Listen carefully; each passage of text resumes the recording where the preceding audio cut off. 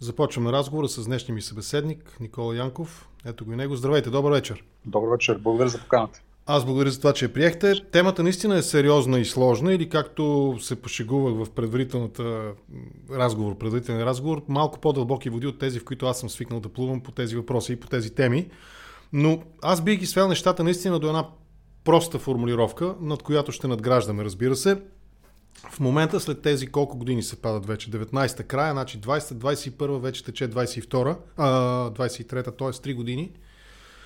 След тези 2 години и трета започва на влизане от една криза в друга. Първо беше пандемията с всичките ограничения, най-вече ударили икономиката, и сега пък войната на Русия срещу Украйна.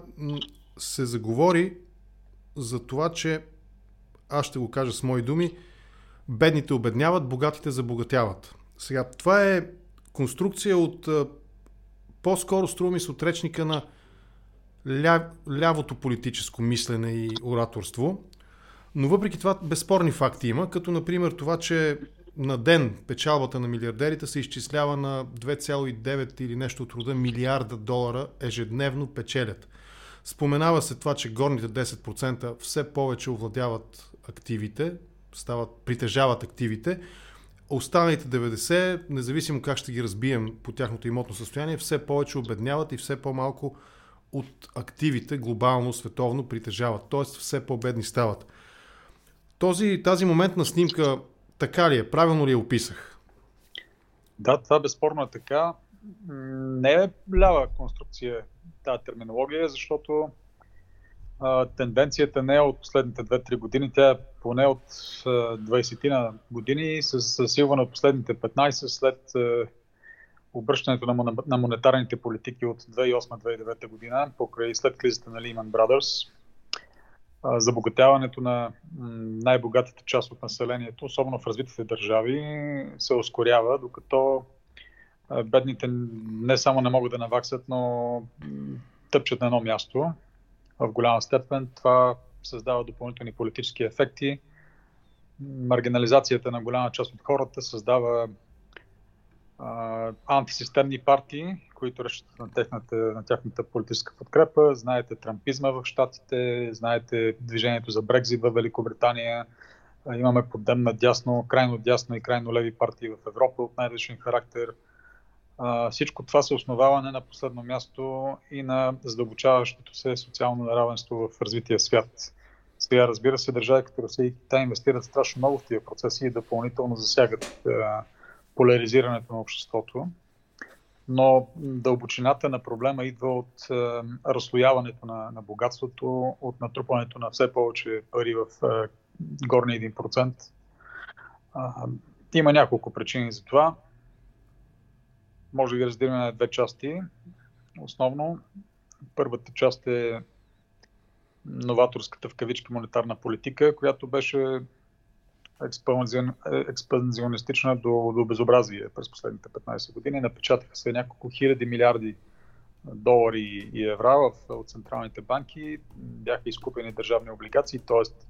парите бяха дадени на правителствата, а те ги изхарчиха, за да може да поддържат ниска безработица и висок, или да кажем така, положителен икономически растеж, те не можаха да го направят висок всъщност. Истината е, че тези пари в край на краищата се оттекаха по няколко канала към най-богатата част от населението, като основно дигнаха активите, които са инвестиционните активи, имоти, фондови пазари, други такива неща. Бедните хора, които не са собственици по принцип, не спечелиха толкова много. Те останаха заети, т.е.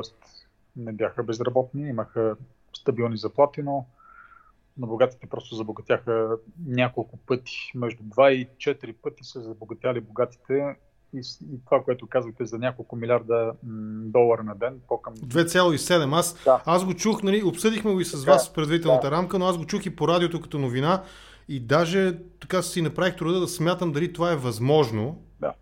2,7 милиарда на ден печалба за този 1% на върха на икономическата или на пирамидата на богатството.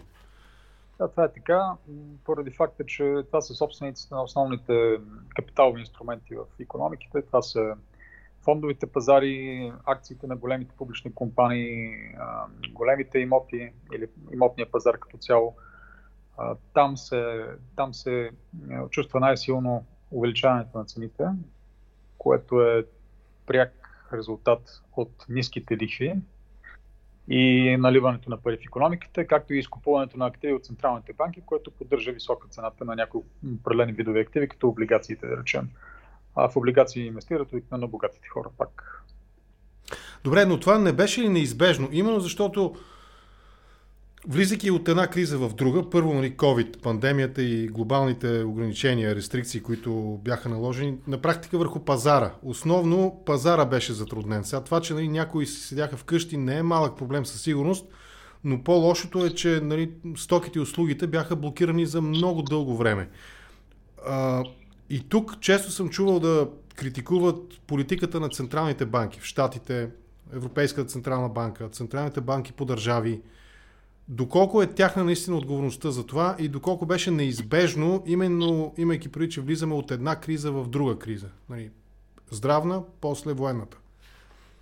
Мандата на централните банки е основно да се държа ниска инфлацията и да се предотвратяват системни кризи в финансовата система, т.е. фалити на финансовата система, както се случи почти за меничко с Lehman Brothers, където ако не се бяха намесили веднага правителствата с големи заеми или национализация практически на закъсали големи системни банки, ще да фалират цели банкови системи и ще да има огромен крах в световен мащаб. Така че от тази гледна точка техният мандат да пази финансовата стабилност и инфлацията ниска е нещо, което благодетелства бедните хора. Защото бедните хора са хората, които най-много страдат от висока инфлация. Високата инфлация, знаете, се казва, че е данъка върху бедните. Богаташите или там милионерите и милиардерите, това, че хранителните стоки и енергията е скочила така с 15 или 20% годишно, няма да ги накара да обеднеят, нито ще намали потреблението им, те няма и да го усетят най-вероятно, но хората, които се живеят месец за месец, за тях това ще е доста трудно и това е всъщност част от мандата на централните банки. Обаче, те решиха да наплегнат на другата част от мандата си в последните 15 години. Не борба с инфлацията, за запазване на финансовата стабилност и осигуряване на някакъв растеж, т.е. предотвратяване на рецесия, защото, както само отбелязахте, ние влизахме от криза в криза. Първо бяха фалитите на Лиман и така на много от големите банки в Щатите и Западна Европа, които бяха на ръба на оцеляването 2008-2009 година. После дойдоха дълговите проблеми на Гърция и в еврозоната. После имаше някакви други, вече не си спомням какви проблеми. После дойде и пандемията, после войната в Украйна. Тоест ние наистина скачаме през 3-4 години от криза в криза и тъкмо да се стигне до края на този експанзионистичен цикъл на наливане на пари и нулеви лихви. Се появява следващата криза, която оправдава поредните няколко хиляди милиарда да бъдат напечатани и изпратени в чекмеджетата на правителството за харчене, като в същото време задлъжняването на правителствата, защото големите харчове минават през държавните бюджети и помпат дълговете, прави все по-малко вероятно или трудно, бих казал, от политическа гледна точка, намалянето на лихвите, т.е. увеличаването на лихвите, защото като вдигнете лихвите, правителствата, които дължат много пари, ще имат огромна част от приходите си, заминавайки за лихви. В Щатите ще ви дам един конкретен пример. Правителството на Америка на Съединените щати дължи около 31 хиляди милиарда долара в момента. 31 трилиона долара. Да. Като следващите няколко години голямата част от този дълг ще се рефинансира, т.е. ще падежира и ще бъде обеднен с нови облигации, обаче на по-високи лихви. Ако средните лихви в Щатите стигнат до 5% през тази година, което се очаква да стане може би до средата на годината, и дълга от 31 до 33 трилиона долара се рефинансира на ниво от 5% годишно, това значи, че половината от данъчните приходи на Съединените щати ще отиват само за лихви по дълга. Не знам дали може да си представите за какво говорим. Представете си половината държавен бюджет на България да отива за лихви. Тоест, ако ние имаме 60, да кажем, 65 или 70 милиарда лева дължавен бюджет, 35 милиарда лева плащаме за лихви. И останали 35 за всичко останало.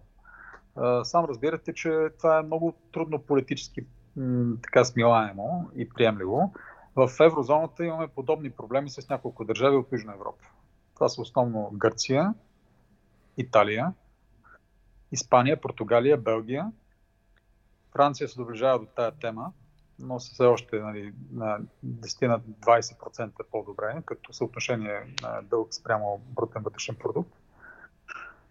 Но рязкото вдигане на лихвите в Европа ще направи по подобен начин нерешима за политически задачата с обслужването на тези дългове. Mm-hmm. В същото време държането на ниски лихви и помпане на пари в икономиката доведе до висока инфлация. Тоест ние реално постигнахме обратното на мандата на централните банки да държат инфлацията под контрол. Това трябва да е основният техен приоритет. И тази висока инфлация удари бедните. В комбинация с забогатяването на богатите, които пък печелиха, защото техните активи скачаха от тези политики, т.е. фондовете пазари, скъпите имоти, облигациите се вдигаха през това време. Значи забогатяването на богатите и инфлацията, която удря бедните, всъщност допринесе доста за увеличаване на социалното неравенство, за което говорим с вас. Да.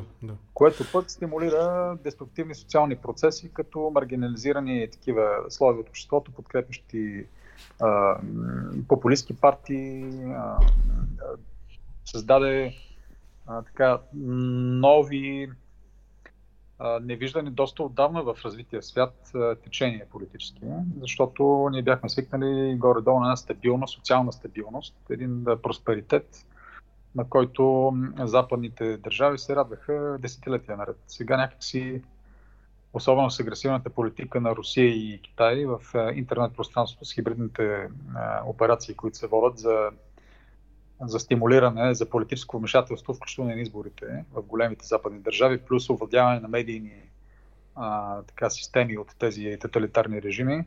В чужбина говоря за интернет медийни системи. У нас... При нас нещата... Има ли останало нещо за овладяването първо? В България нещата са особено трагични в това отношение. Тук се виждат както инвестициите в политически процеси на Русия, така и овладяването на медийните канали. Но такива процеси съществуват и в Германия, и в Франция, и в Щатите, и в Великобритания, в големите държави, в по-малките държави, като Австрия, особено също така традиционно са силни руснаците. Тези процеси се комбинират, т.е. увеличаването на социалното неравенство и агресивната политика всъщност за разпадане, за опит за атака на социалната система на западните държави от Русия и Китай, води до така все по-силно люшкане в политическия диапазон. Да. Без да съм 100% категоричен, но най-лесният начин за разрушаване на едно общество, на една социополитическо-политикономическа система е през икономиката.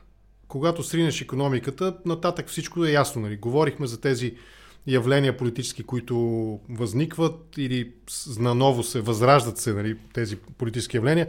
Оттам и обществото е все по-разслоено, все по-разделено и така нататък. Но преди да поговорим малко и за България, тази перспектива пред щатите е много интересна, тъй като пак на този елементарен, примитивен език политически, не знам как да го нарека, но профанен език политически, русофилията или политическата русофилия върви ръка за ръка с политическата американофобия.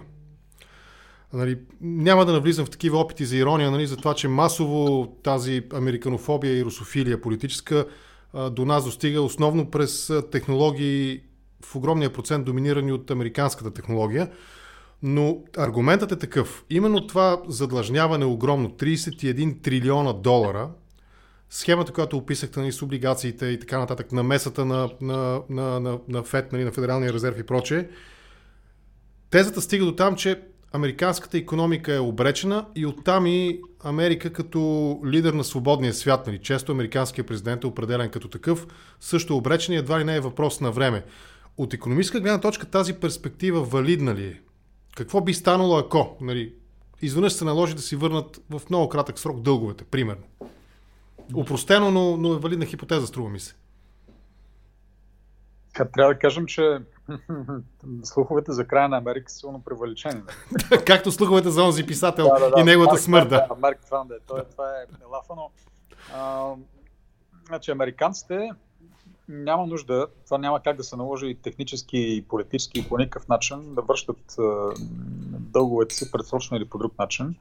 Сега като го казвам това нещо, трябва да е ясно, че на няколко години част от този дълг падежира и се рефинансира. Така че това, което може да се случи, но няма да се случи, е световната инвеститорска общност да откаже да инвестира в американски държавни облигации. Тоест, като имате падежирани, примерно да кажем, по 500 милиарда долара на година дълг, то ще е по-скоро не 500 милиарда, ами към 3500 милиарда на година, като падежират.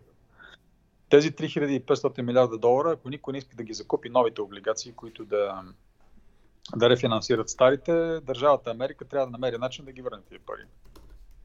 Положителното нещо в Америка е, че правителството има доста активи. Тоест част от баланса, който е пасивите, от една страна задълженията, които държавата дължи, има друга част, от другата страна на чертата, която са активи. Америка е богата държава. Така че те могат да продадат или да активират по друг начин своите активи и без проблем да изплащат тази част от дълга, която падежира текущо. Аз не бих се притеснил и не бих заложил на фалит на Америка по никакъв начин. Освен това, въпрос на политическо решение във всеки един момент на Конгреса на Съединените щати, но това се отлага вече последните, може би 6-7 години заради трампизма, е Америка да се върне към нормалните, така бих казал, балансирани бюджети, които виждахме от времето на президента Клинтън и Буш младши. Президентът Клинтън, който изкара 2 добри мандата в Америка, имаше години, така половината от годините му, всъщност държавата произвеждаше бюджетни излишъци. Това малко се знае. И тогава дълга беше спаднал до исторически доста ниски нива на Америка. Тоест, разликата между силно задлъжняване и така... И слаба икономика. Всъщност икономиката по време на Клинтън хич не беше слаба. Това бяха златните години на американската държава и така нейният апогей като политическо влияние в света с най-малко проблеми, бих казал, и с най-много съюзници. Но след това нещата завиха в друга посока, последваха фалитите на банките. На първо проблема с така наречена subprime crisis или имотните балони от 2007-2008, последвали от фалита на големите финансови компании от 2008-2009 и оттам нататък до сега не може да се оправим. Пък в един момент се появи Тръмп на терена и проблема с хора като Тръмп или пък по принцип крайните популистски движения политически е, че те правят много трудно възможно завоя към нормална фискална политика. Защото изострят абсурдните тези до крайност. Да. Системните партии, които се грижат за финансовата стабилност на държавата и гледат дългосрочен план нещата да са наред, да няма сътресения и да няма катаклизми, да избегнат катастрофи и революции, те искат да има разумна фискална политика. Обаче, когато са заплашени политически от антисистемните партии, популистските движения, които им взимат пазарен дял, така да се каже, и печелят изборите срещу тях, изведнъж системните партии стават те популистки и започват да играят на същия терен. За да оцелеят, да не глътнат вода повече, отколкото могат да поемат. Да, и затова виждаме партии, които традиционно през десетилетията са били на стожери на фискална стабилност, на разумни икономически политики, в един момент да полудяват и да подкрепят луди бюджети, защото това е единственият начин за тях да се конкурират с популистката риторика на хора като Тръмп. У нас точно от тази лудост, първо по отношение на пандемията, после по отношение на войната на Русия срещу Украйна наблюдаваме. Но доколко през тези, няма да го огранича до последните хикс, нали, за периода на прехода, може би за последните 20 и няколко години, доколко българската икономика успява да остане стабилна, да го кажем така, и да не е повлияна от тези процеси, защото ето сега, например, преди няколко дена получих честитка от моя мобилен оператор от ETL, че ще ми увеличат сметките от еди кой си февруари с 15, и някакви там проценти, колкото е инфлационния индекс. Бюджетната ни дисциплина, икономическата ни дисциплина през последните четвърт век, да речем. Как бихте я описали? Именно в контекста на последните 3-4 години ескалация на икономическите проблеми.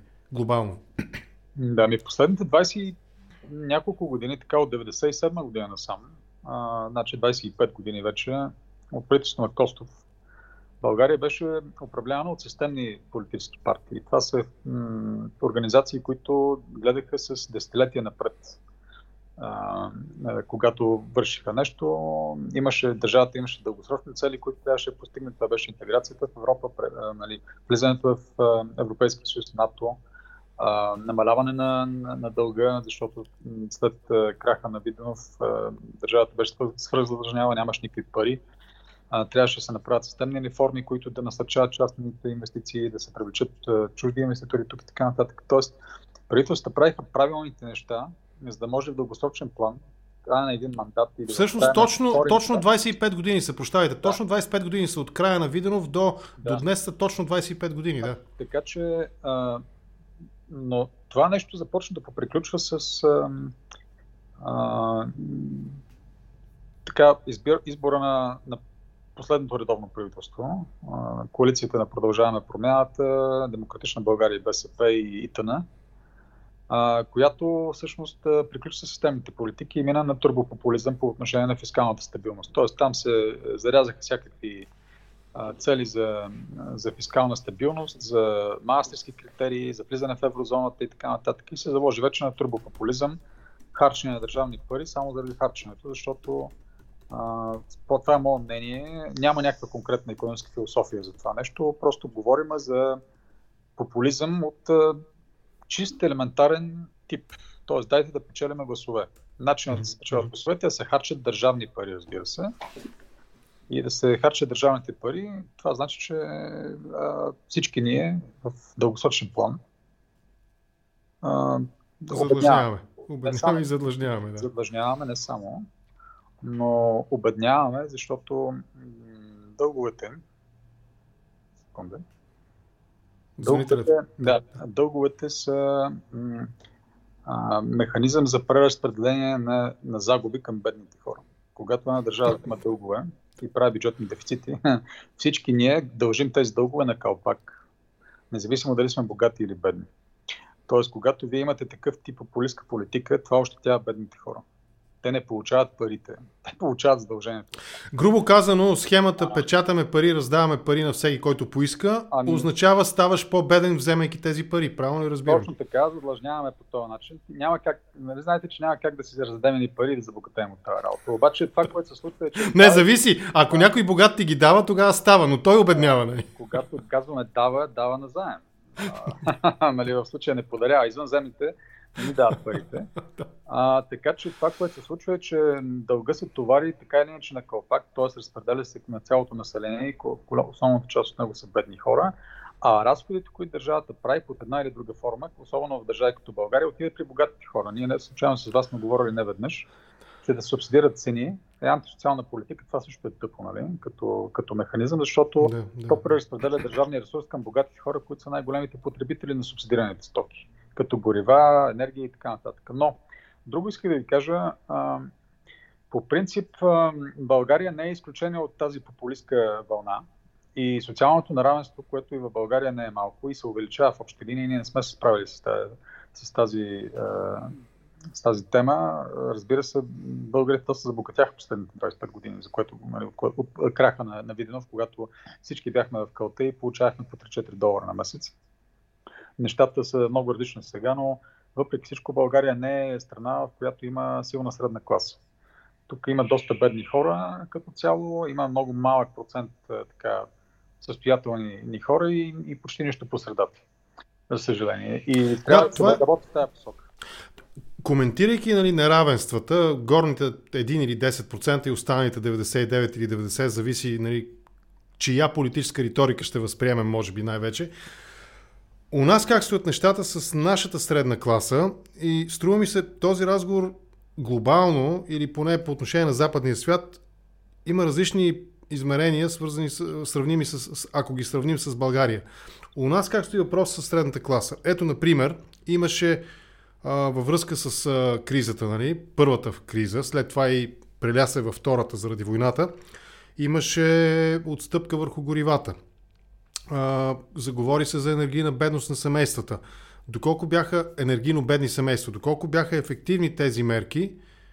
И втората част на въпроса е нашата средна класа. От години ние обсъждаме има ли в България средна класа или няма средна класа, или имаме само свръхбогати и огромно мнозинство бедни хора. Зависи човек какво направи под средна класа. Сега средната класа в Германия е едно нещо и в Холандия, в България сигурно е друго, в Русия е трето, така че няма как да мерим с пари, т.е. по доходен критерий просто да се каже има ли средна класа в България или няма. Очевидно повечето хора, ако ги питате как живеят, те ще кажат зле и ще се самоопределят като бедни. Това се вижда и в социологическите проучвания. Всеки казва, че не му стигат парите. В същото време, така, България или София конкретно е един от градовете с доста сериозен автопарк. В паневропейски мащаб погледнато. Аз имам много приятели от Гърция, които идват тук и всеки път се очудват на колите в центъра на София, които се виждат, които не може да видите в Гърция. Нито в Атина, нито в Солун. Като бройки говоря, като насищане на скъпи марки и така честота. Същото важи и за много други начини на живот в България, за така, безкрайната пачанга, нали, която виждаме в много слоеве от населението, огромните разходи за почивки и така нататък. И в общи линии много голяма част от хората тук нямат лош стандарт на живот, но за съжаление това се ограничава до няколко големи града и до част от населението в тези градове. Така че ако се вземат някакви статистически анализи да се види къде е всъщност голямото потребление, аз не бих взел статистиката на НАП за данъците, които плащат хората, защото очевидно, ако погледнете там, ще видите, че в България има едва, да кажем, няколко хиляди човека, които получават над 10 000 лева на месец. А пък като се разходите из Драгалевци, Бояна и Симеонов, ще видите, че там има доста повече от няколко хиляди къщи, които строят по 5 милиона и нагоре. Така че очевидно това, което регистрира НАП като доходи, на бройка от така хора, определящи се като състоятелни в България, тяхната бройка в реалния живот е много по-голяма, просто те не плащат данъци.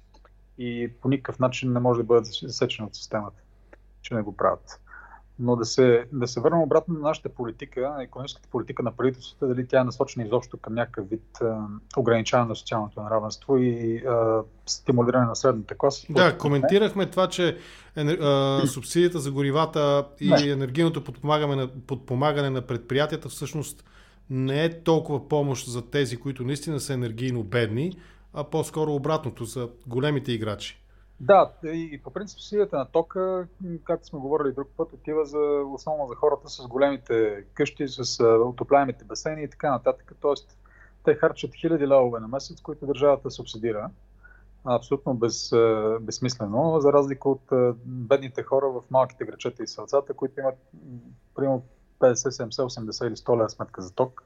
Субсидията в тези 100 лева примерно са 20, 30 или 40 лева, докато човек, който има 2000 лева на месец, получава 1000 или нещо и 500-2000 лева субсидия от държавата на месец за ток. Това е глупо. Не трябва да се прави.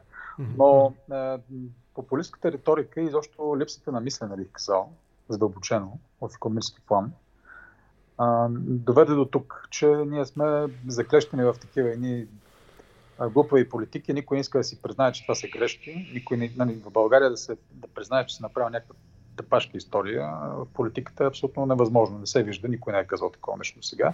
Аз не очаквам някой да си признае, че е сгафило. И затова продължаваме. И това струва на държавата около 15 милиарда лева годишно. Субсидии на ток, на енергия, на ток и парно конкретно, които са абсолютно глупо изхарчени пари, задълбочаващи социалното неравенство в държавата.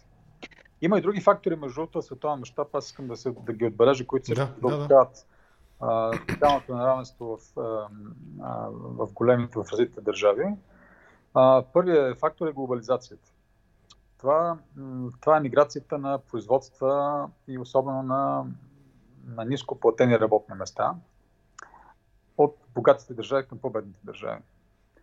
Този процес се задълбочи последните 10 на 20 години. Разбира се, това значи, че най-бедните хора в развитите държави, като Щатите и Западна Европа, страдаха най-много, защото те именно бяха ударени от загубване на работата си и от така, конкуренцията на пазара на труда, индиректната конкуренция на бедните държави, защото една компания, една корпорация трябва да реши къде да базира завода се, дали в Холандия, Германия, Австрия или в Китай, Индия или някъде на такова място, дори в България, ако искате. И българските работници или китайските работници всъщност конкурират германските работници и американските работници в това отношение. Така че американският работник в ниската скала на доходите няма как да получава повече пари, защото в един момент неговия конкурент не е другия американски работник, а работника от бедната държава от третия свят, който всъщност му взима работата.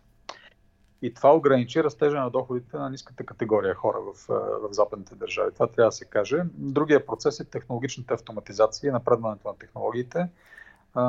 Това също се отрази най-лошо на най-бедните хора, защото техните работи бяха автоматизирани първи. Ръчните нещата, които са с ниска принадена стойност, с така повторяемост и така нататък, тези работни места бяха автоматизирани най-бързо от новите технологии и тези хора просто вече се конкурират не само с живи и други работници от третия свят, но и с роботи и с технологични платформи. Така че за тях перспективата доходите им да растат и те да намират по-добра работа стана още по-трудна. Тези фактори също допринесаха за разслояване на обществата и задълбочаване на социалното неравенство в развитите общества. Много голяма част от тези хора не можаха да намерят заместваща работа, нова реализация за себе си, защото нямаше готови програми. Тези промени настъпиха доста бързо на някои места, с които те се преориентират, преквалифицират и да преизмислят себе си, нали, като житейско поприще. Те бяха маргинализирани в един момент и станаха гласоподаватели на точно тези партии, които им обещаваха антисистемно действие, разрушаване на модела, разбиване на системата, нова революция, преобръщане на всичко с главата нагоре и евентуално един нов живот по-добър за тях. Това са трампистите и всичко останало идва от там. Трябва да се кажат тия неща, защото правителствата не обръщат достатъчно внимание на тези процеси. Тези процеси могат да бъдат контрирани успешно с добри политики на национално и международно ниво, основно на национално ниво, като се преразпределят умно пари, внимателно вземане от по-богатите хора, не с прогресивно данъчно облагане, така че да взимате 98% от доходите на богаташите и да им оставите само 2%, защото това ще спре икономиките. Ние на въпроса какво да се прави ще се върнем, но като заговорихме за тези глобални процеси, нали, технологизацията, изкуствения интелект, автоматизацията и изместването, глобализацията, общо взето под шапката на глобализацията, изместването на производствените цикли в по-бедни държави и така нататък. Това са политически лесни за експлоатиране теми, както локално, така и глобално. Ролята на Русия и Китай в този процес каква е? Китай беше основният печеливш от глобализацията за последните 30 години. Всъщност тя беше замислена като процес от американците специално за да демократизират и превърнат Китай конкретно в нещо като пазарна икономика. Да може той да бъде интегриран в световната икономика до степен, в която икономическия прогрес и свързаността на китайската икономика с останалия демократичен развит свят ще предизвика политически процеси в Китай. Тоест ще предизвика демонополизация на политическия процес, крах на политическата платформа на Комунистическата партия и постепенно превръщане на Китай в някаква демократична държава от така малко по-специфичен тип, но все пак по-близък до западния модел на управление, отколкото до съветско-китайския. Това не се случи, за съжаление, по начина, по който се го представяха американците. За руснаците няма какво да коментираме. Те си бяха големия губещ от глобализацията, защото те останаха суровинния предатък както на Китай, така и на западните държави и не можаха да се възползват по никакъв начин от трансфер на технологии, не изградиха вътрешни, така да кажем, диверсифицирани индустриални сектори, които да направят държавата Русия, която имаше и продължава да има в някакъв степен технологичен, научен, човешки капитал, с който можеше да се справи, освен природните ресурси, с които разполага в глобален мащаб, можеше да бъде много по-различна държава, по-развита, по-успешна, по-богата. Те заложиха на носталгията по миналото, имперските амбиции да възведат Съветския съюз. От всяка гледна точка виждаме докъде доведеха най-накрая тия неща. Милитаризация на обществото, инвестиции в модернизация на армията и в общи линии затягане на тоталитарната хватка върху населението, т.е. убиване на частната инициатива и на независимото мислене и на либерализацията в зародиш, на свободата, ако щете.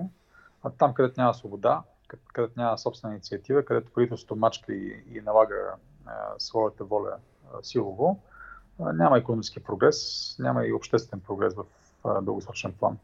Има емиграция на населението, има застой и има това, което най-накрая виждаме. Нали? Опит за решаване на вътрешно-политически проблеми, които бяха натрупвани през последните 20 години в Русия с външно-политически и военни цели, с цел да се предизвика криза, която да обедини населението около така наречения политически елит и да гарантира неговото оцеляване. Китай, разбира се развива по друг начин. Те за сега държат властта доста добре, въпреки че виждате колко бързо пуснаха рестрикциите върху COVID в първи момент, в който хората излязаха на улицата. И всъщност, какво се получи в Китай, ако забелязахте последния месец и половина? След 2 години брутален локдаун с хора, които бяха държани в клетки и така нататък и никой не може да излезе по улиците, с забрана за пътуване както от Китай, така и към Китай, с цената на страшно много психически проблеми и лични драми за китайците. В един момент тези хора преодоляха страха от саморазправа срещу диктатурата и излезаха на улицата. И им трябваха по-малко от седмица. По-малко от седмица трябваше на китайските граждани да изплашат правителството си и то да се предаде и да обяви края на локдауна. Така че оказва се, че Китайската комунистическа партия, въпреки опитите да държи с страшна сила властта и да не позволява по никакъв начин алтернативни решения извън тези одобрени от нея, всъщност е в доста сложна ситуация и неконтролираща, бих казал, по такъв начин държавата си, както се струва на хора отвън. Ако се върнем от глобалното пак към България, 2 неща още не са се случили, за да кажем, че България е пълностепенен член на Европейския съюз. Едното е Шенген пространството, другото е еврозоната. Сега някои коментират еврозоната, че ние де-факто през валутния борд сме вече в еврозоната, но доколко това, че сме част от Европейския съюз, макар и не в пълна степен през тези 2 липси, доколко то ни предпазва, забавя по някакъв начин навлизането на тези глобални тенденции или вече е факт у нас това? България е проформа член на Европейския съюз, толкова доколкото ние не сме успели да се възползваме пълноценно от своето членство. Голяма част от българската икономика е разкачена от Европейския съюз. Бих казал, че целият ни финансов сектор няма нищо общо с Европа. Тук няма нито една нормална западна банка, която да работи, няма нито една българска банка, която да работи в европейска държава. Само помислете върху това нещо, върху това изречение. Нито една българска финансова компания няма представителство в чужбина или офиси там. Много малко, да не кажа, аз не мога да сетя за нито една мултинационална българска компания, която да има поделение в чужбина. Нексо! Да. Това е друга тема, да. Така че, нали, с изключение на някакви малки технологични компании, които реално не произвеждат продукт, нали, който може да бъде продаван. Те са в сервизната индустрия, правят други неща, софтуерно, но като цяло българската икономика е разкачена от европейската. И няма нищо общо, примерно, с икономиките на Чехия, Словения, Словакия, Унгария, ако щете, които са брутално закачени за Европа. Там са най-големите автомобилни заводи на западните производители, техните компании, говоря за Хърватия, ако щете, която се влезе в еврозоната и Шенген. Имат фармацевтични компании свързани с домакинска техника, черна-бяла техника, имат други компании, които произвеждат в огромни количества и продават на целия европейски пазар от години. Има банки, големи техни, които оперират в няколко европейски държави, някои от тях са и в България, като OTP, да речем, и така нататък. Тоест, ние малко стоим в страни от нещата, както винаги, и липсата на членство в Шенген и в еврозоната е немалък проблем за нас. Немалък проблем, защото той показва нагледно на всички чуждестранни инвеститори и на всички граждани на държави извън България, че ние всъщност не сме пълноправен член. Единствените с румънците. Само, че както върват нещата, Румъния ще се разкачи от България в този процес, защото за тях няма толкова проблеми или възражения по отношение на членството в Шенген и най-вероятно реалната граница на Европейския съюз ще мине по река Дунав от началото на 2024 година, когато ние ще пропуснем възможността най-вероятно да се присъединим както към еврозоната, така и в Шенген и Румъния ще влезе в Шенген без нас. Това ще бъде трагедия за нашата държава, защото така не, че ние нямаме големи фенове за интеграция в Европа. Опитите да се насочи публичното мнение в България срещу евроинтеграцията са много силни тази година. Всъщност от миналата година, от войната на Русия в Украйна, всичките така сили в кавички са активизирани в тази посока да плашат хората, че България не трябва да бъде интегрирана в Европа, не трябва да бъде част от НАТО, трябва да бъде някакси самостоятелна, ако може по-близко до Русия, нещо като Беларус, нещо като Армения, гордия български лев и така нататък, който е нов всъщност, нали знаете. Лева в сегашния му вид съществува от девалвацията, нали? Те сигурно биха казали така, както Форт Мустанг, нали, легендата е жива, така и българския лев, нали, нов, но това е възродената традиция. Да. Предполагам, че не е трудно да го облека в някаква такава популистка политическа теза. Но проблема е, че наистина ние не сме интегрирани в Европа. Политическият процес по завършване на членството в България изобщо не е завършен. Ние влезахме 2007 година с 2 годишно отлагателно специално условие, след като подписахме договор за присъединяване 2005. И се очакваше, че в рамките на следващите 2-3 години всичко това ще приключи. България ще стане член на Шенген, като всички останали държави. Еврозоната ще стане факт до няколко години по-късно, защото ние бяхме така или иначе валутен борд и ние изпълнявахме в по-голяма степен от останалите източноевропейски държави критериите за членство в еврозоната още тогава. Но тези процеси бяха изоставени на местно ниво. 15 години. Всичко това беше сложено на ръчна спирачка, никой не се занимаваше политически с тия теми. В България нямаше главен преговарящ, който както имаше такъв по време на присъединителния процес с присъединяване към Европейския съюз, където се затваряха преговорни глави, подписваха се документи, имаше пътни карти, следиха се срокове, имаше работни групи. Такива процеси в българското политическо пространство нямаше след 2007 година, никакви.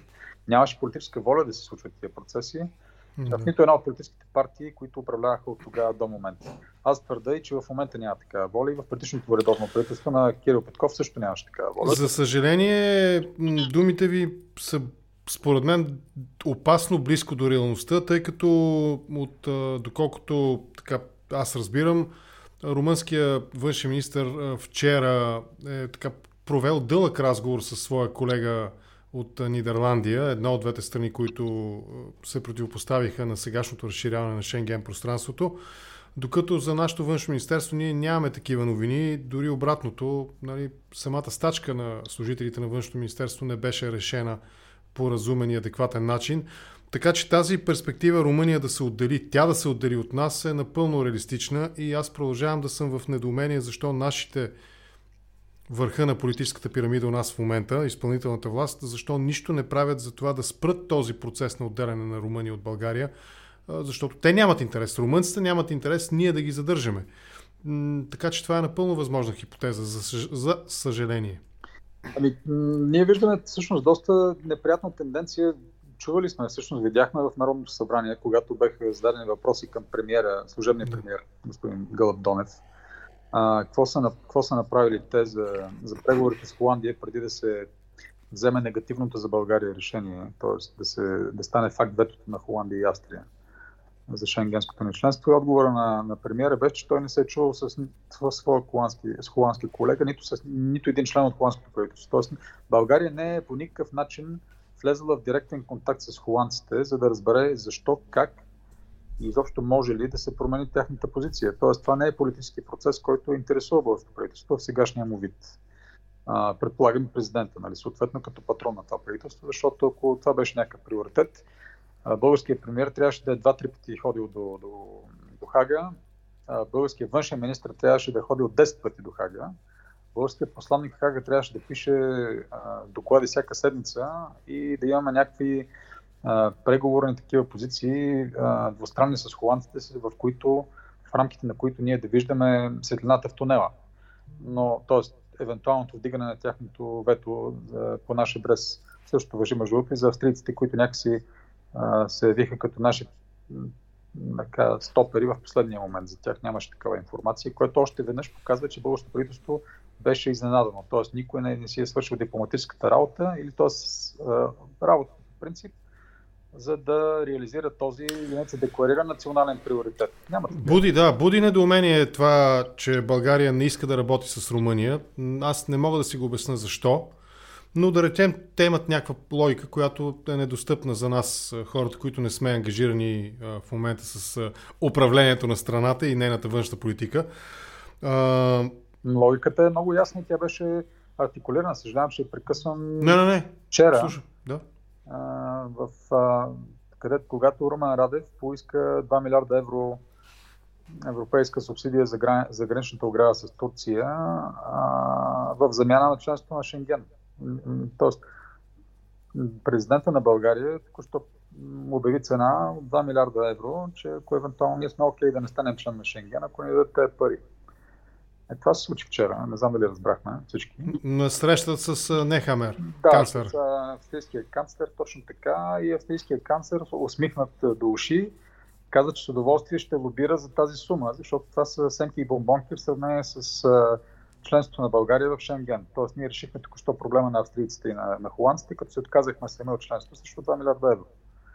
Аз съм сигурен, между другото, че ако бяхме поискали и 20 милиарда, и 20 щяха да се усмихнат да не дадат, само и само да не ги оставим на мира и да спрем да се занимаваме с Европейския съюз. Ако им кажем, че срещу 20 милиарда евро България ще напусне Европейския съюз, аз съм сигурен, че ще не ги дадат още тази година с удоволствие. Само, че вместо да ходим в тази посока, според мен трябва да ходим точно в обратната посока, господин Генов. Аз смятам, че ние трябва да дадем 2 милиарда евро сега, за да ни приемат веднага в Шенген, а не да взимаме 2 милиарда, за да не ни приемат. И това е едно така сиромашко мислене, доста вредно, бих казал, в дългосрочен план за поколение българи. И той издава всъщност зад себе си проруската жилка. Тоест единствената държава, единствената така трайно доказала през десетилетията сила, която иска да откъсне България от Европа, се нарича Русия. И Русия направи страшно много и в момента продължава да прави, за да подклажда антиевропейски настроения в България. Ако ние влезем в еврозоната и в Шенген, това е окончателен разгром на руския интерес в България. За съжаление, обаче, този откуп, който сме поискали, се представя по-скоро като успех. С огромно съжаление го казвам. Ако това значи за неопределен срок и оставане извън Шенген, аз мисля, че не може да се гръмнем след това. Или този, който го е предложил, който и да е той. Като гражданин ви казвам, че аз не искам да го виждам повече в българската политика. И цялата шайка около него. Защото той обича децата ми на едно маргинализирано съществуване в една балканска територия, която ще прилича повече на Босна и на Сърбия, отколкото на европейска държава. И на фона на това пък добавяме и много благоприятната среда за, как ги наричахме в началото на разговора, такива крайни популистски идеи, маргинални, но с ясна перспектива да доминират съществено в политическия разговор. Уви, за съжаление. Ако се върнем на темата за неравенствата и за антиполитиките, нас може би най-пряко ни засяга, след БНБ разбира се, ни засяга ЕЦБ, Европейската централна банка. Действията, които тя извършва, в каква категория могат да бъдат поставени? Като разумни, адекватни действия или като хитруване? ЕЦБ се опитва да смени посоката, като обявява поне на думи затягане на монетарната политика. Знаете, те вдигнаха няколко пъти лихвите, в момента са 1,75, наближават 2% в евро, което е далеч от нивото на щатите, които са 4,75, наближават 5%. Но въпреки всичко не са нула, нали, както бяха до преди няколко месеца. В същото време ЕЦБ обяви, че започва да намалява баланса си, т.е.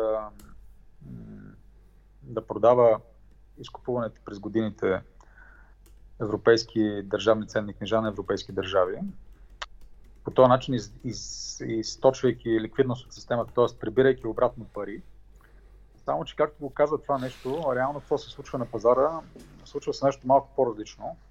В нетно изражение, може би, Европейската централна банка започна да продава облигации, вместо да изкупува, но тя продава облигации преди всичко на северните държави в еврозоната. Това са Холандия, Финландия, Германия, Австрия и по-малко на Франция. И продължава да изкупува, трябва да се каже много добре, продължава да изкупува облигациите на Гърция, на Италия, на Испания и Португалия, като даже примахна вътрешните си политики за лимити. Там имаше някакви ограничения преди време, това беше преди пандемията, между другото, където се казваше, че не може примерно да купува само гръцки дълг. Трябва да има в някакво съотношение, свързано с брутния вътрешен продукт на едната държава спрямо другата и така нататък. Тези ограничения бяха тихомълком премахнати. В момента ЕЦБ купува основно италиански и гръцки ценни книжа, за да може да държи цената им висока и доходността им ниска, т.е. да може тези държави да продължават да се рефинансират на пазарите и да не излезат от пазарите заради прекалено високите лихви, които се наложи да плащат. Тоест, това е едно хитруване, което по политически причини държи главата над водата на италианците и на гърците. Но това не помага да се намали инфлацията. Особено, защото начинът да се намали инфлацията е да се изтегли по-стабилна ликвидност от системата, да се спрат всякакви покупки на държавни ценни книжа, да се намалят бюджетните дефицити, да се намалят харчовете на правителствата и да се вдигнат лихвите рязко. Това би помогнало на най-много да се спре този процес и оттам нататък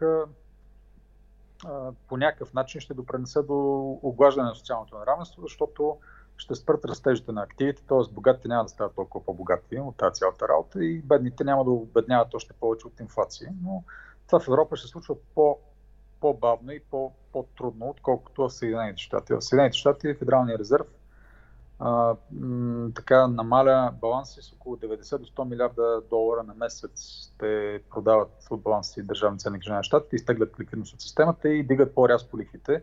Тоест там политическият императив да се бори инфлацията е по-силен и някакси, понеже е по-кохерентна у нас държава, не е така кръпка от 20 на различни субекта, има централно федерално ръководство. Тия неща някакси се взимат по-лесно като решение и по по-правилния начин. В Европа, Европейската централна банка, знаете, е политическо животно, което е сложно, с много шарен борд и там интересите са такива, че няма как да се вземат лесните или по-скоро правилните решения. Винаги по ръба.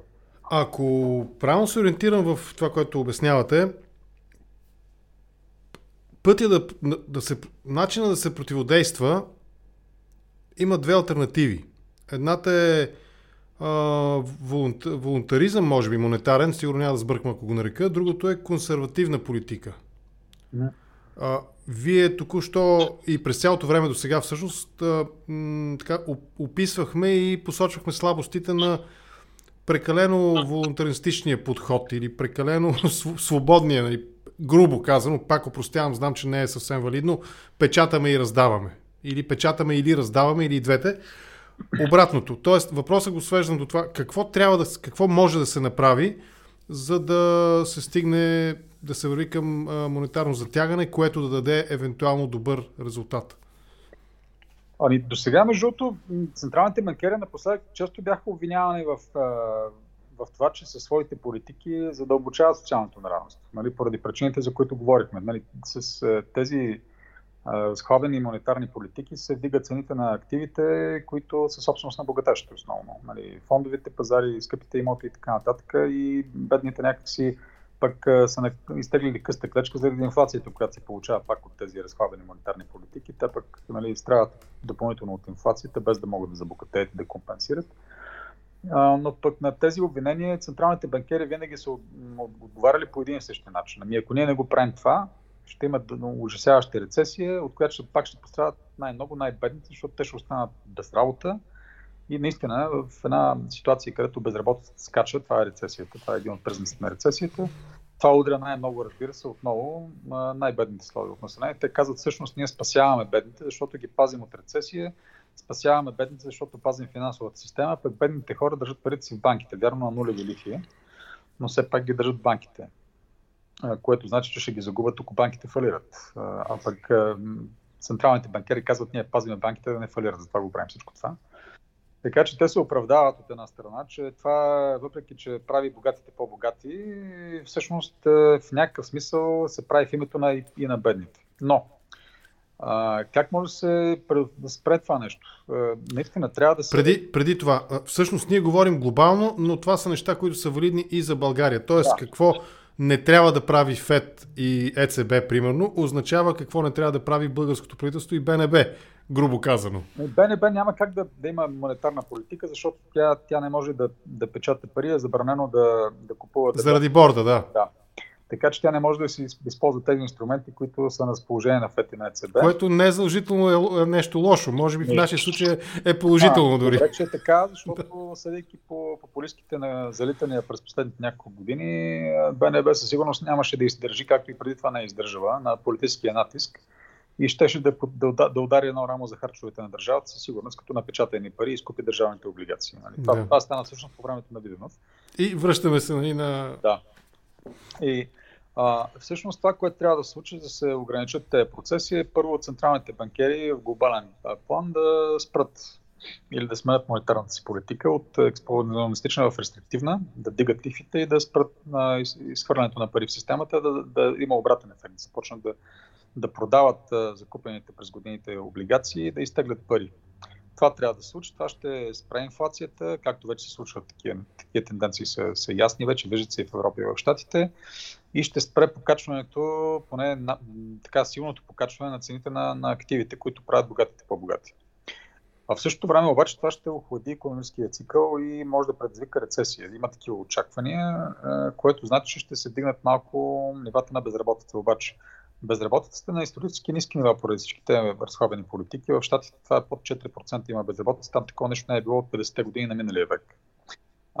Така че да се вдигне безработица с няколко процента, това няма да е трагедия в никакъв случай. От историческа гледна точка ще е нещо нормално.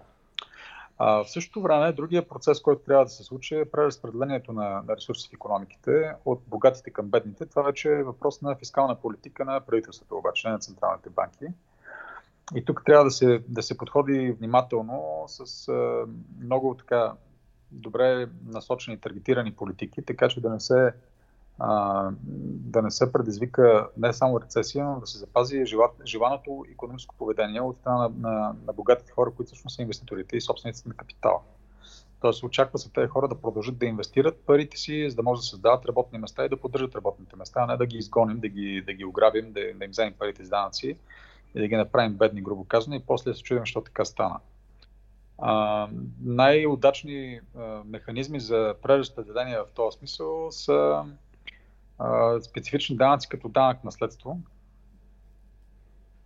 който така подстригва горе-долу всяко едно поколение богаташи и ограничава прехвърлянето на голям ресурс на следващото поколение, което не ги е изработило тия пари, а по-скоро ги получава даром, да се казва, от родителите си, но при този трансфер от поколение на поколение с един по-висок данък наследство, държавата, обществото би могло да получи част от това богатство. Другите данъци, които биха могли да се въведат, които са насочени специално към най-богатите, са косвени данъци върху потреблението. Говоря за акцизи, не за ДДС. И то не върху масовите стоки, които се потребяват и от бедните хора, а за луксозни стоки, които са основно в портфела до потребление на богатите хора. Говоря за ултраскъпи коли, за ултраскъпи яхти, за всичките гъзотии, които се купуват от бижута и така нататък от по-богатите хора. Тези данъци няма да засегнат почти по никакъв начин на средната класа или бедните, но биха могли да бъдат добър източник на фискални приходи за бюджета от потреблението на богатите. Има един обаче много силно противоречив момент, който аз трудно мога да приема някакъв отговор за приложим. Данък наследство. Родителя, бащата, майката няма значение. Предполага се, ако не е в затвора, че това, което притежава като лично богатство, той е платил данъците, придобивайки го. Да. В този ред на мисли, той просто, понеже смъртта и данъци са двете неизбежни неща, нали, в света, в който живеем, той просто при смъртта си го оставя. Но то вече, тези активи, това богатство вече са изработени и са били веднъж обложени с данъци. Аз не виждам и трудно мога да приема логиката на това. Вие изкарвате 100 милиона, надявам се да се случи, и след време ги завещавате на децата си, но вие сте платили вече данъци върху тях. Този данък богатство не ми изглежда справедлив определено. Това е въпрос на философия, но аз мога да ви кажа, че не винаги тези данъци са платени. Ще ви дам говорим за идеалния вариант, в който не говорим за Ал Капоне, когато са го хванали заради данъци. Говорим за чистия вариант, в който Марк Зукърбърг изкарал е парите си с нещо, което дори ние допринасяме с нашето мижево присъствие в глобално българския сегмент в Фейсбук. Не, аз казвам, че това не е така, защото тия хора в общия случай не са платили данъци. И специално с Марк Зукърбърг. Окей, може би не е подходящ пример, но логиката е ясна. Ще обясня защо. Веднага. Значи, те забогатяват на база на дигане на активите им. Тоест, Марк Цукърбърг е мултимилиардер поради факта, че акциите от Фейсбук, които притежава, са се дигнали като цена, но той не е платил данъци върху това.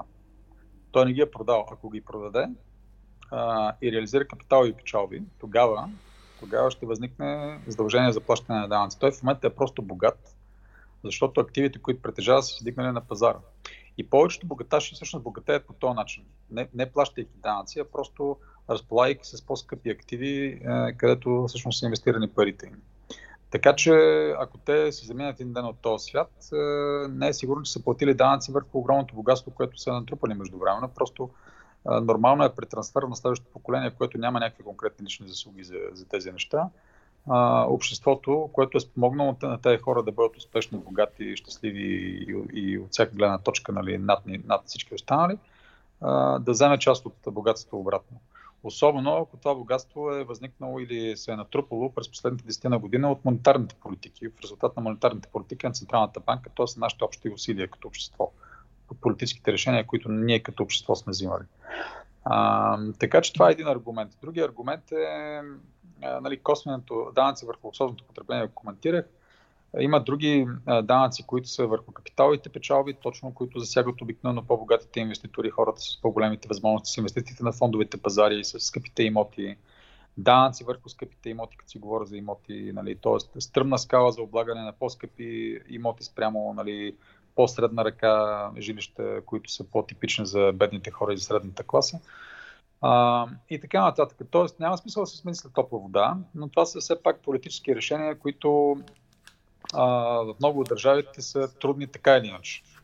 Но трябва човек като политик да вземе, да си избере дали иска антисистемен вод към популистки партии, които така или иначе, взимайки властта, ще направят някакъв катаклизъм обществен. Или ако е системен политик, да балансира и интересите в обществото, така че да запази системата, целостта на системата, не да я взривява. В един момент от 19 век насам, поне основният двигател на социалния разпад е било социалното неравенство. Тоест деструктивните процеси в обществото, които в един момент катализират някакъв вид политическа имплозия или експлозия, винаги имат своя корен в парите, в липсата на пари у бедните хора, които са, имайки право на глас, са мнозинство в едно общество. Така че това нещо трябва да се взима предвид и колкото и десен или ляв да е човек, ако е системен политик и гледа дългосрочно на държавата с милее за бъдещето на тази държава, на обществото, той трябва да има предвид това, че не могат да се докарат нещата до крайност. И най-добрата борба срещу антисистемните партии, популистските движения, това е изграждането на стабилна средна класа. И политиките трябва да са насочени в тая посока. И стабилна средна класа, сега вече може да поговорим малко и за обратната страна на медала. Да вземем от богатите, окей, ясно е, там се стриже здраво, събират се едни пари, но въпросът е какво ги правим тия пари, как ги разпределяме. Да, точно на там вървях, понеже ние обсъждаме бюджетните пари в някаква степен към големите играчи, но бюджетните пари към малките, към бедните и към средната класа. Там какво може да се направи? Как да се пипа там? Да, имайки предвид, че част от факторите, които определят задълбочаване на социалното неравенство, са технологичния геп между богатите и бедните, разликите в образователното ниво и здравеопазването, също така социалния статус, зависи също така от здравния статус на човек. Правителствата могат да направят много, за да помогнат в тази посока. Напоследък се оказва, всъщност това е тенденция от поне 30 години насам, че разходите за здравеопазване и образование в развития свят растат изпреварващо спрямо останалите разходи. Тоест инфлацията в тези два компонента специално е в пъти над инфлацията в други стоки и услуги, като телекоми, коли и други работи, за които си говорим всеки ден. Това, за което не си говорим всеки ден обаче, но за съжаление е много важно за едно семейство, са разходите за образование и здравеопазване. И правителствата могат да акцентират там, т.е. те могат да помогнат на бедните хора, на средната класа, на тези, които обикновено най-много се нуждаят и икономисват, за съжаление, от такива разходи, защото не могат да си го позволят, като им дадат шанс да получат по-добро образование, тяхните деца съответно, и по-добро здравеопазване като семейни единици. Това удължава живота, вдига стандарти и кара хората да мислят, да се фокусират върху по-креативни неща, а не да мислят как да оцелеят физически. Съответно създава и възможност техните деца, следващото поколение да стартира по друг начин в живота и да получи съвсем различни шансове.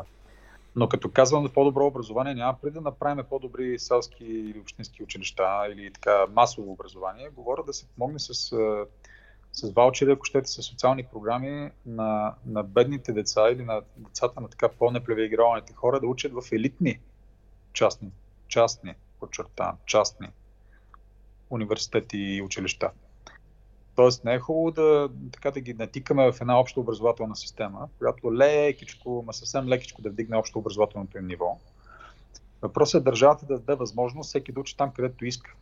И най-добрите, най-будните, най-умните деца, независимо в какво семейство са родили, да получат шанс да завършат елитно образование. Това наистина би помогнало на техните семейства да променят бъдещето. Да излязат от тази спирала на обедняване или, да кажем, на разслояване спрямо другите по-богати слоеве на обществото.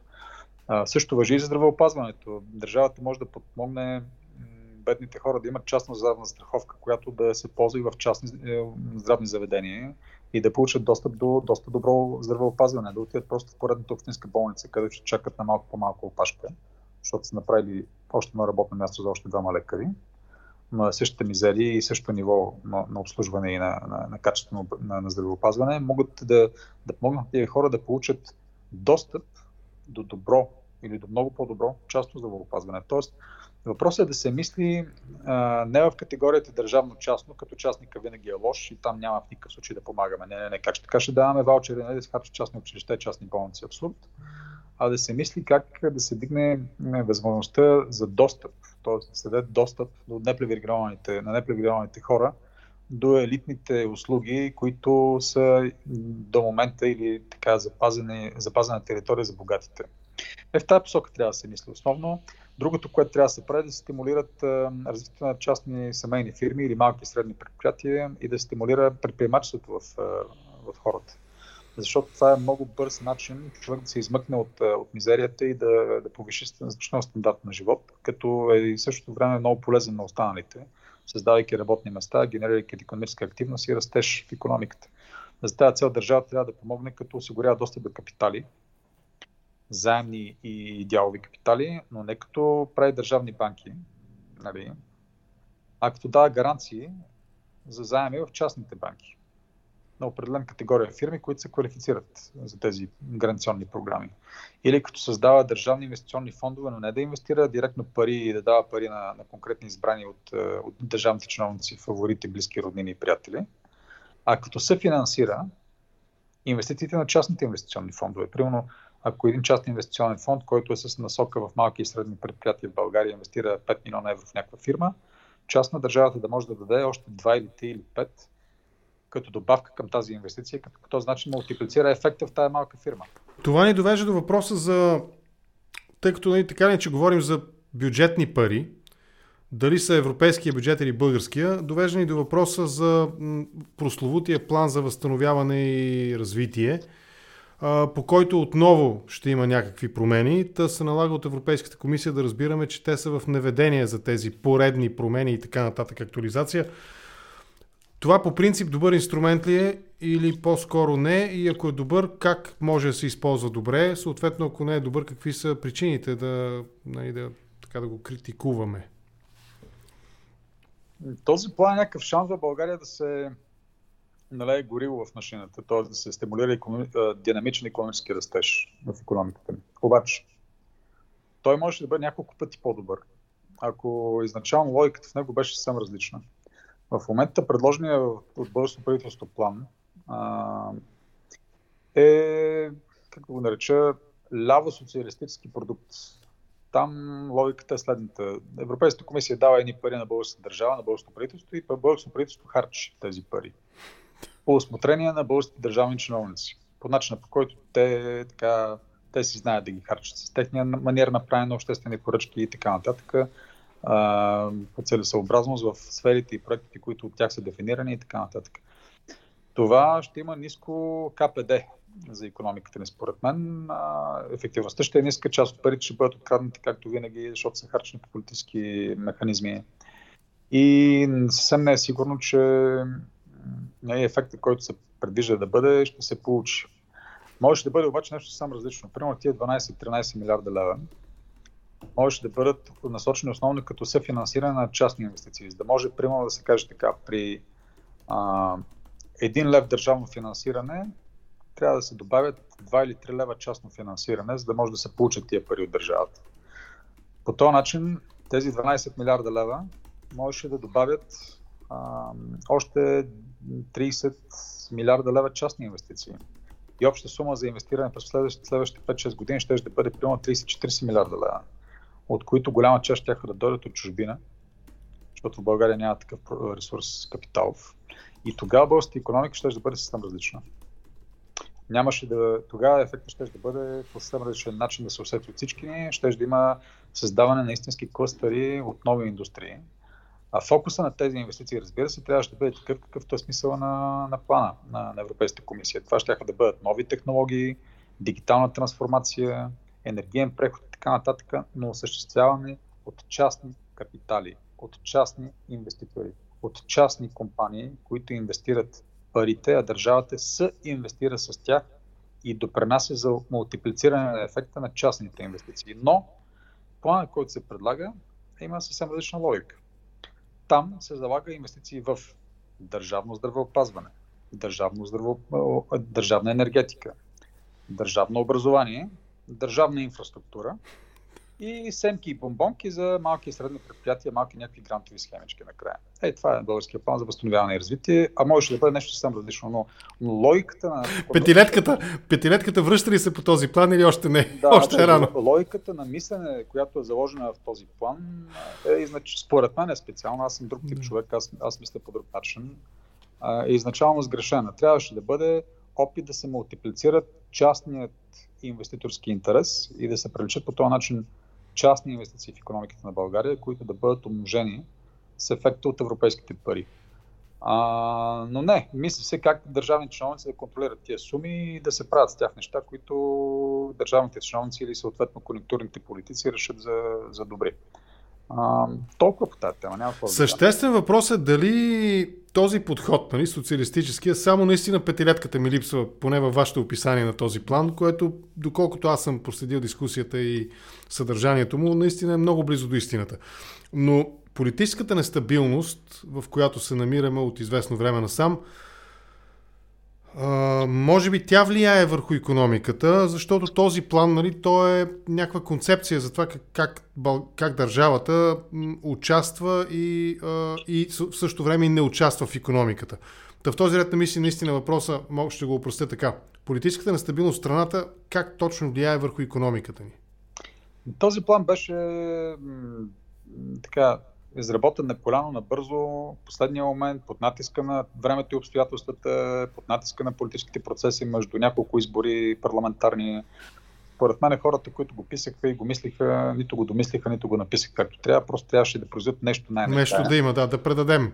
Защото дедлайна тече, да предадем. Да, точно така. И в край на краищата никой не постави всъщност преди всичко целите, които държавата иска да постигне. Оттам вече да се погледне как по най-добрия начин може да ги постигнем тези цели. А просто се написаха един списък от задачки, хвърлиха се в Европейската комисия за разглеждане, те ги върнаха 2-3 пъти, ние ги написахме пак, но държавата България прави винаги едно и също. Харчи държавни пари. ние традиционно нямаме политици, които да могат да обърнат мисленето, включително и така наречените десни партии в момента, които се брандират като такива в България. И пред тях липсва такъв тип мислене. За съжаление, така че държавата да мисли как да стимулира частните инвестиционни процеси, а не да изхарчи едни държавни пари, които някой дава на готово. Дали да накупаците в България или европейските накупаци, няма значение. Просто логиката тук е била съвсем различна. И тя за съжаление, да. В България, да. Аз съм го виждал това нещо и давал съм го за пример. На мен са ми задавали този въпрос. Къде са тия пари от Европа? Защо не ги виждаме тези пари от Европейския съюз? Тоест, цялата ни призма, вместо да го разлага на спектър с всички възможности, тя го фокусира като леща на практика и фокуса е върху това до мен какво е дошло от тези фондове. Дали до мен като юридическо лице, което участва в някакъв икономически живот на страната, или като обикновено физическо лице, аз не съм получил 1 евроцент от тези пари. Опростено. Това е логиката. Може би последен въпрос, за да вървим и към някакво логично и в рамките на здравия разум приключване на този разговор. Именно като човек, който участвал в изпълнителната власт на ниво заместник-министър на икономиката, спорове много има. Те са политически биполярни спорове около начина, по който България е помагала на Украйна. Какъв е вашия коментар? Втория план на въпроса е онази статия в Die Welt, но не искам да го задам прекалено популистски въпрос. Не, това е важно да се каже.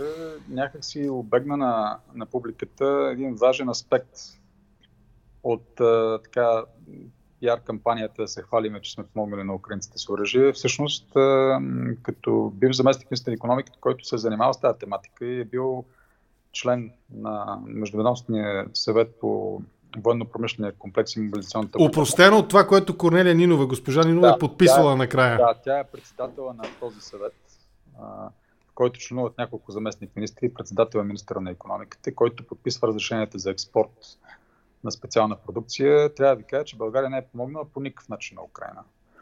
Сега, много е важно да се каже, че българския закон изисква декларация за крайен получател при всеки експортен лиценз. И ако сте писали, че получател е Полша, Чехия, Великобритания или Щатите и оръжието заминава на там, то точно това се случва. Не случайно госпожа Нинова обяснява, че един български патрон не е продаден на Украйна и това е точно така. По документи цялото оръжие, което е изнесено за други държави. Оттам нататък, ако... ние говорим условно, ако е така. Или със сигурност го твърдите? Аз със сигурност твърда, че оръжието е изнесено към трети държави, които не се казват Украйна.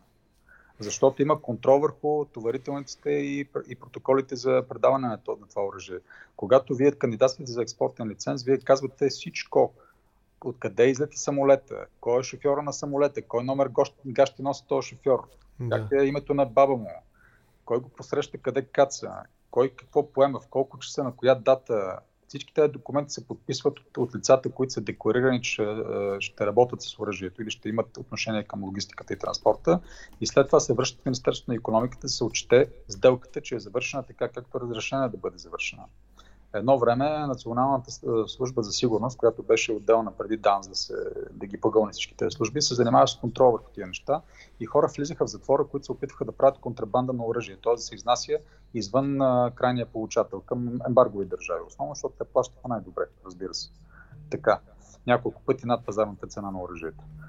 Ако след като ние сме доставили оръжието в Чехия, Полша или Великобритания, и то наистина е доставено, там няма как да бъде доставено директно в Украйна, повярвайте ми, доставено е на крайния получател по документи, който не е Украйна. След това контрабандно, подчертавам контрабандно, в нарушение на българския закон, това оръжие е стигнало до Украйна.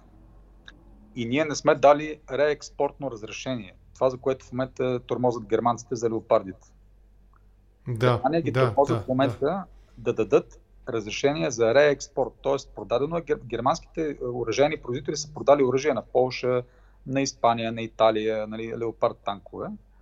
Но те не могат да ги реекспортират към Украйна без разрешение на държавата експортьор в Германия в случая. В българския вариант не става въпрос за танкове, но за други неща става въпрос. Пак за боеприпаси най-вероятно. Контролирани по същия начин, абсолютно същия реда. Ако държавата България не е дала разрешение на получателите на нашето оръжие по документи да го реекспортират към Украйна, това е нарушение на българския закон и е криминално престъпление. Сега ще ви кажа нещо важно. Слушайте внимателно. Ако български чиновник, било той премиер, вице-премиер, министър или някакъв друг такъв, няма значение какъв, е разбрал, че българското оръжие е било изнесено с фалшиви документи за крайен получател и не е получено от крайния получател по документи, и това го е знал предварително при кандидатстването за лиценза, то е част от организирана престъпна група и следва да лежи в затвора за това нещо, защото българския закон така казва. Това е първият проблем. Втори проблем. Ако той не е знаел, че тези декларации за крайен получател са фалшиви, но след това е разбрал по други канали, че всъщност, фактически, това оръжие, част от него или цялото, е попаднало в Украйна, т.е. в друга държава, която не е фигурирала в документите като крайен получател, но не е уведомил за това прокуратурата, ДАНС и останалите български държавни органи, които се занимават с тия процеси, и си е затраял и по този начин е прикрил престъпление. Слушайте внимателно какво ви казвам. Това също е престъпление. Така че има два варианта. Който се хвали, че е изнасял оръжие за Украйна, независимо дали е бил премиер, вице-премиер или министър или какъвто и да е било там, е нарушил закона по много тежък начин в два варианта, в две хипотези. Първо, или е знал предварително за фалшификация на документите и е бил част от организация, която се дефинира като организирана престъпна група в българските закони, или е разбрал след това, че е извършено престъпление и си е затраял и не е уведомил съответно властите за това престъпление, за което той е разбрал.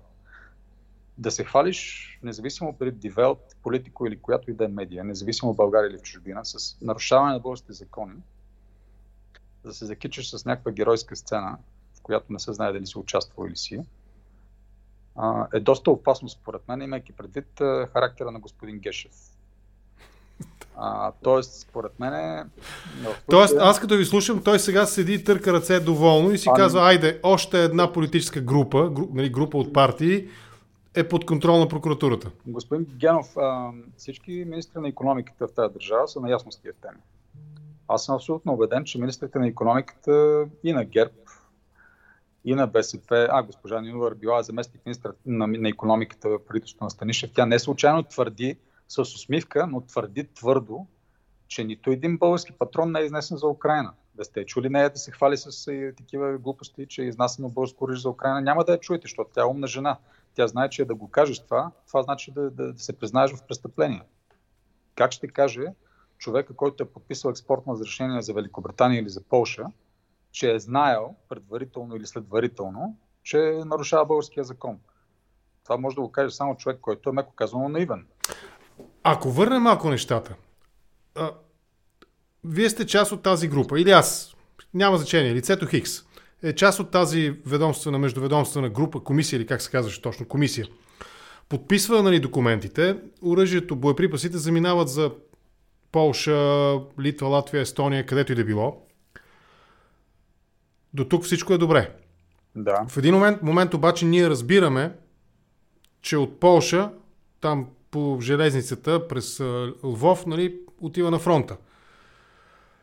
Сега, естествено, като граждани ние няма да се противопоставим. Аз нямам нищо против. Но като административно лице, което носи и наказателна отговорност, какво трябва да направи? За да не спре помощта, която така или иначе ние имаме слаба политическа подкрепа по отношение на представителството, онези 240 в парламента, какво трябва да направи, за да не играе в лагера на агресора и да не... Да. Директно. Това, което в момента искат да направят германците. Ще подпишете разрешение за реекспорт. Но вече е късно, с задна дата не може. Ще бъде антидатиран документ. Отново престъпление. Да, то не става с задна дата, затова обаче забележете, никой не си позволява в момента. Някой позволява ли си да изнесе германско или швейцарско оръжие? Знаете, че швейцарците ги обвиняват много, че не дават тяхно оръжие. Това беше спора между Полша и Германия до днес, буквално. Позволява ли си някой да изнесе германско оръжие без разрешение за реекспорт? Отговорът е не. Защо, господин Генов, според вас не си позволява? Защото германската прокуратура и швейцарската, между другото, бият лошо. Първо, нито един германски политик не може да си позволи да си затрае и да си затвори очите, някой да му се обади, примерно от Великобритания, от Щатите или от Полша, независимо от къде, да му каже, знаеш какво, това оръжие да го получихме тук, ти да не знаеш, че го караме за Украйна. Никой не може да си позволи да каже, как ще го карате за Украйна, бе? Аз трябва да го разреша това нещо. Вие нормални ли сте? Тук имаме закони в тази държава. искайте разрешение, ще ви го дадем. Тоест министър Стоянов, казвайки, буквално цитирам и заглавията, но той го каза, аз го чух това нещо, статията в Die Welt е признание за престъпление, колкото и да не ни харесва, колкото и да сме, аз поне, безрезервно на страната на Украйна, уви, българските закони не са спазени. Това ли е? Точно така, не са спазени и престъплението е тежко, защото тук вече може да коментираме доколко реално тия хора, които се хвалят с тези сделки, са знаели предварително за тях. Според мен това е малко вероятно, но това е само мое лично мнение. Но ако са разбрали случайно след това, те също са имали задължение да уведомят разследващите органи на България да се разследват тези незаконни операции и да се спре. Защото това, което се случва обикновено в такава ситуация, ако разберете, че получателя на оръжието не е спазил закона и го е реекспортирал без ваше разрешение, вие повече на този човек или на тази държава няма да продавате оръжие. Това е най-малкото, което ще се случи. Второ, ще сгащате по веригата всичките частни търговци, които са направили тия сделки, защото те са знаели по някакъв начин какво се случва и някой от тях ще влезе в затвора. Защото те са знаели и някой е знаел, че ще има фалшив крайен получател. Пак повтарям, това не означава, че ние, коментирайки това, ние не се, аз, а и вие вярвам, не се противопоставяме на това, че България трябва. Просто трябва да го направи по политически и законово правилния начин. Както го правят всички останали, господин Генов. Ние сме единствената държава, може би, която в момента води такъв безумен разговор, където някакви политици се хвалят, че са нарушавали собствените си закони. Защо по дяволите не го направим както всички останали, което значи последния начин.